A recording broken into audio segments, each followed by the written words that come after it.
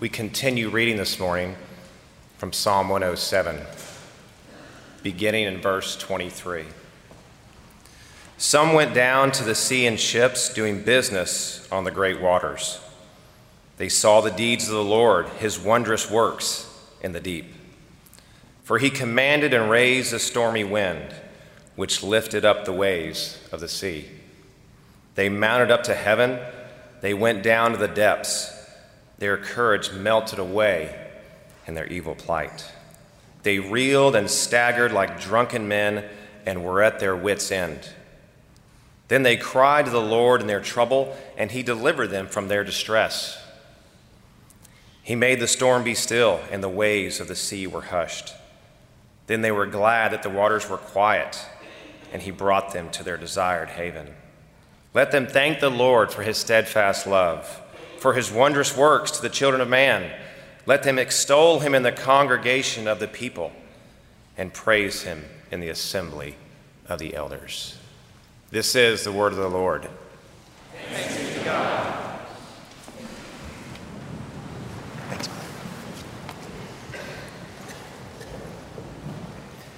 Father, we thank you for this morning and the privilege of what we've witnessed, your work in our midst.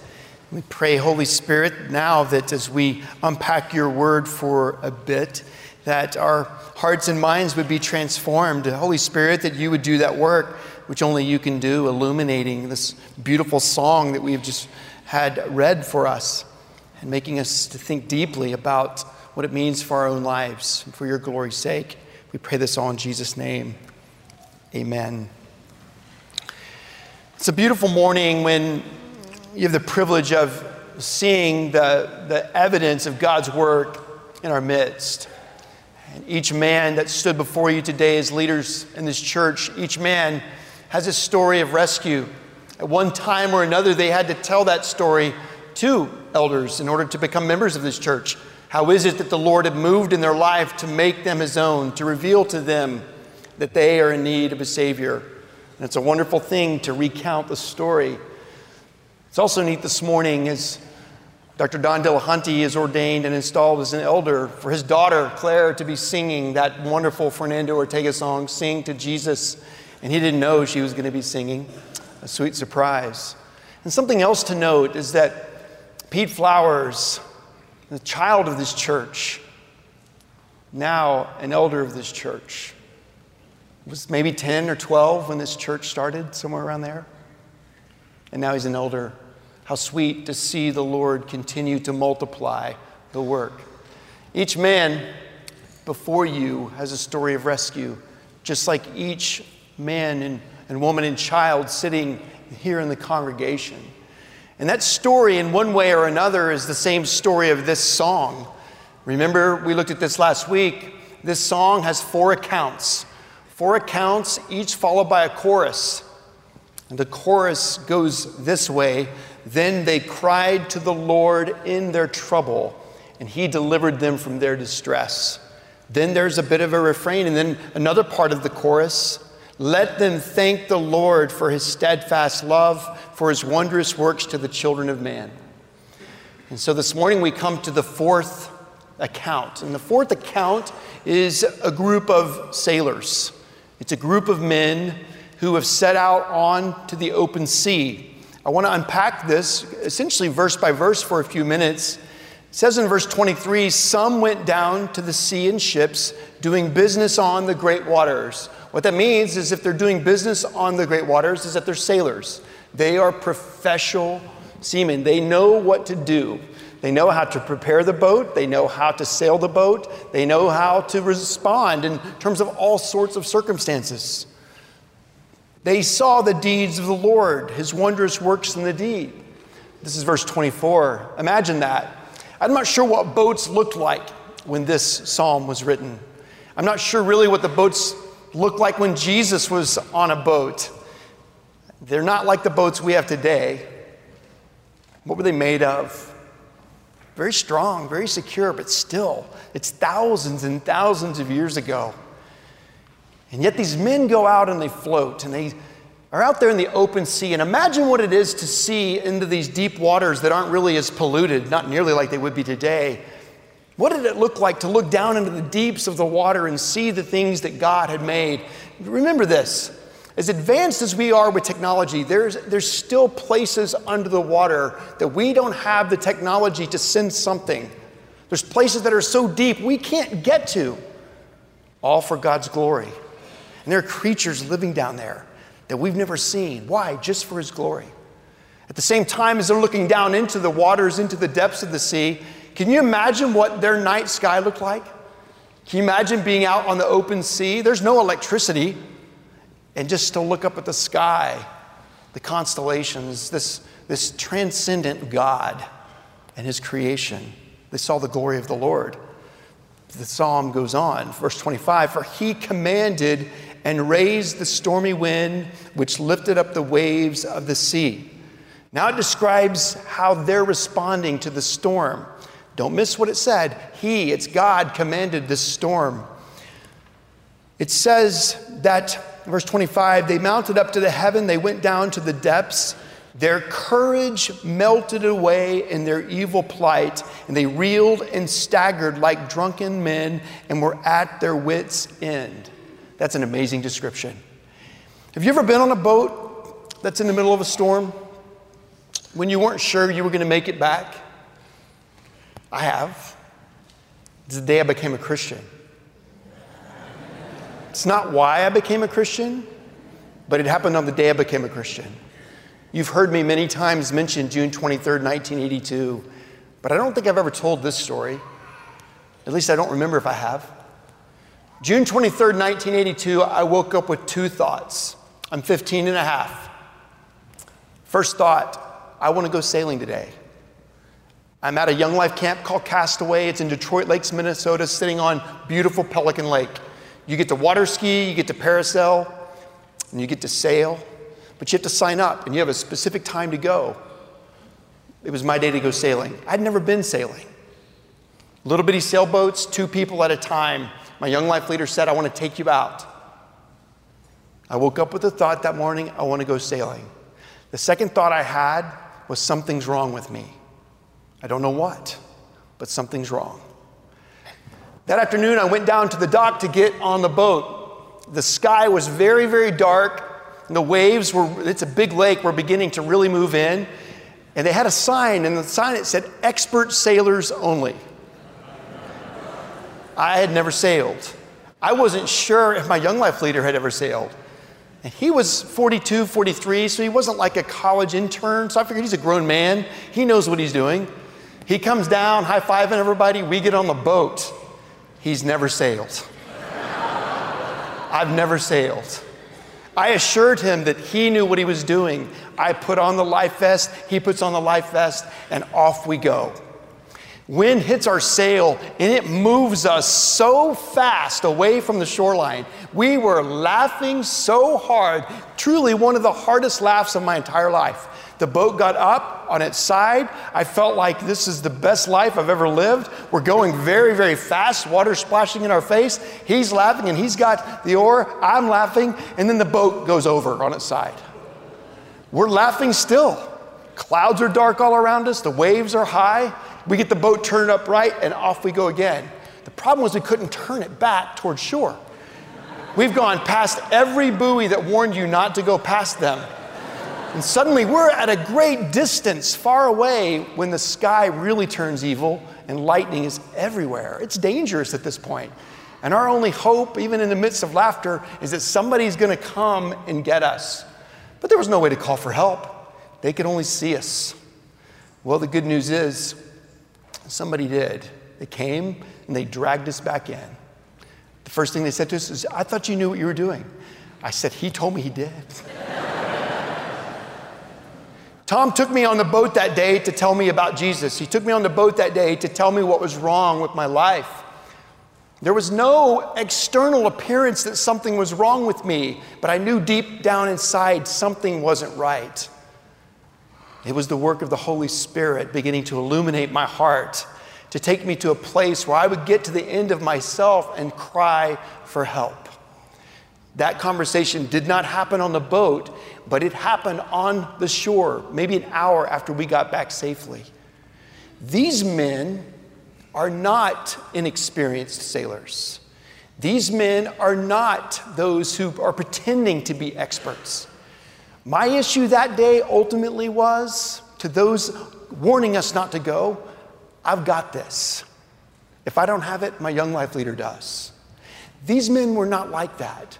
These men were experts. They knew what they were doing. They had encountered storms. They probably anticipated that they would encounter a storm, but they had never encountered a storm like this. This was a storm brought into their life by God. They give God the credit. And as the storm comes up on them, this song tells us that they do everything in their power to save themselves. Do you see it? It's in this description, verse 26. They mounted up to heaven, they went down to the depths, their courage melted away in their evil plight. Their courage melted away. That's a good thing. It's a good thing. Paul's prayer for the elders, he mentioned having courage. Men who have been ordained and installed today, you need to be courageous men. Because there are storms that will happen, as you know already, in your own life. And there are storms that are going to happen in the people that are looking at me right now. Of various strength, of various darkness, but all very real. And they are going to need you to be men of courage. But in order to be the men of courage that they need you to be, your fleshly courage has to melt away. You cannot rely upon your own strength, your own wisdom, your own experience apart from Christ. You must depend completely on Him, as we all must. God can use those things in our life. But our temptation and tendency is to always run to our ability, our experience, apart from Jesus. Their courage melted away. It's amazing. When their courage melted away, it says that they reeled and they staggered like drunken men. So get the picture. These professional sailors are on the boat, and if you were looking on at their behavior, it would look as if they were drunk, unable to stand up straight. They were out of control. There was nothing left for them to do. In fact, the psalmist goes on to say they were at their wits' end. I love the description. In the ESV Bible, there's a little footnote. If you're looking at an ESV translation, at the bottom it says this. In the Hebrew, it means all their wisdom was swallowed up. That's what it means to be at your wits' end. In other words, they did not know what else to do. Every bit of wisdom they had, every bit of courage they had, and these were courageous men in the flesh, everything that they had in their midst that could help them survive this storm was not a reality anymore. And so when they came to their wits' end, when their courage melted away, then they cried out. Then they cried out to the Lord in their trouble. Their trouble was that they were dying. And the psalmist says, He delivered them from their distress. Every man and woman and child here today, and those who visit and worship with us every Sunday, we all have storms in our life. We're either moving towards one, in the middle of one, or coming out of one. And the temptation for every human soul, every human person, is to depend upon their own strength, their own courage, their own wisdom to weather the storm. That's the evil plight. We are so hardwired to think, I can handle this, I've got this, I can do this myself. But the truth is, self is the enemy. It's when we come to the end of ourself that we cry out. It's when God brings circumstances into our life that cause us to come to the end of ourselves that we cry out. Then, 4 times in this psalm, they cried to the Lord. Then they cried to the Lord. Then they cried to the Lord. Then they cried to the Lord, and He delivered them from their distress.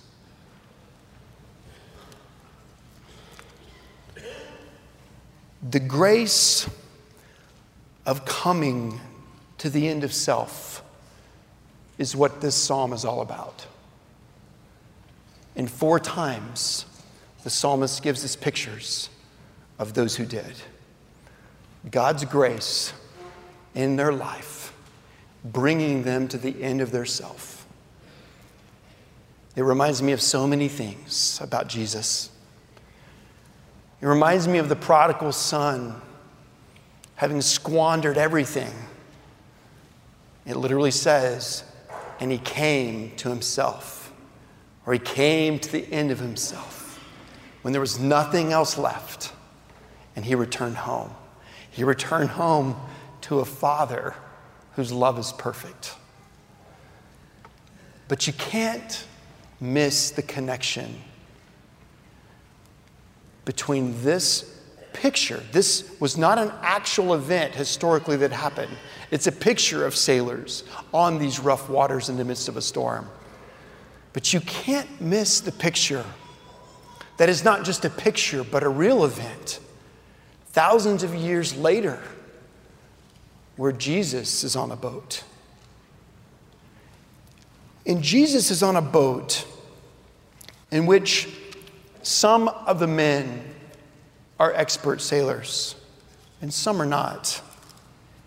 He's on a boat with a group of men who have been following him because he called them.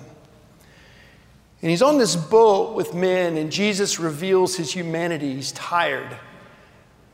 And so on this boat, Jesus goes to sleep. And he's sleeping well. And then a storm comes. And as the storm comes upon these disciples' lives, as they begin to feel the boat moving up and down, as they begin to see and feel the powerful wind at work, they do everything in their strength. And eventually their courage melts away. Eventually they lose their wisdom. Eventually they come to the end of themselves. And one moves towards Jesus, who's still asleep in the midst of the storm. And he says, it's recorded in Matthew and Mark and Luke, "Don't you care? We're perishing. We're going to drown." And Jesus stands up. And Jesus, the one who has made everything, including those men, says, "Be still." And everything goes calm. They cried to the Lord in their trouble. He delivered them from their distress. But it created a different distress. The distress for the disciples that day, new followers of Jesus, they hadn't known him very long, is this man who was sleeping in the boat got up and he said, "Be calm and be still." And when everything went quiet, we are told that they said in fear, "Who is this man that even the wind and the sea obey?" I'm not sure, my friends, what kind of storm is brewing in your life right now. I'm not sure if it's work-related or if it's physical. There's a disease, a diagnosis. I'm not sure if it's relational, a conflict in your marriage, or in your parenting or grandparenting or dating or at school. I'm not sure if it's emotional that the storm you go to sleep with wakes you up in the middle of the night and is still present in the morning. I'm not sure if it's spiritual, that it's just an agonizing struggle with a particular besetting sin. But I know, because I know my own life and heart, that the storms are very real. And I know that the temptation for all of us is to try and weather that storm with our own flesh, our own ability. We rely upon reputation. We rely upon even family name. We rely upon our own experience, our own resources. I want to tell you, everything that I've mentioned does have limits. But there's one that doesn't. And that is the one who is in ultimate control. And his name is Jesus.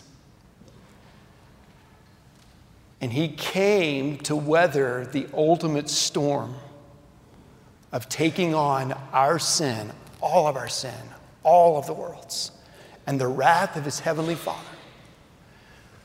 so that we could cry to him in distress and have the promise that he isn't just the one who will deliver us, he is the deliverer. Whatever you're burdened by today, cry out to the Lord in your trouble. He can deliver you from your distress. He promises. He gives us himself. If you've never cried out to the Lord, you've never cried out to the Lord to save you, maybe today is the day. And if so, I want to invite you to do something very courageous. It will only happen if the Holy Spirit's at work and your courage in the flesh is melting away. But I want you to come forward, and I want you to talk to a believer in Jesus. They may be sitting next to you, they may be around you, but if you don't know, I want you to come forward, and I want you to talk to me or one of our pastors or one of our ministry leaders, a man or a woman, who can tell you about Jesus. If today you're sitting there and you know you're a believer because you've cried out for salvation and you're saved by his grace, but you are overwhelmed by a storm that you're in, don't weather the storm alone. Come. Let us pray for you. You do not have to weather this alone. Last thing, the chorus doesn't just say, then they cried to the Lord in their trouble, and he delivered them from their distress. It ends this way. Just listen. As if you're hearing a song being sung. The fourth time in this psalm, the psalmist wrote or sung, "Let them thank the Lord for his steadfast love, for his wondrous works to the children of man." Let's do that as we sing the promise of our closing hymn, "It is well with my soul."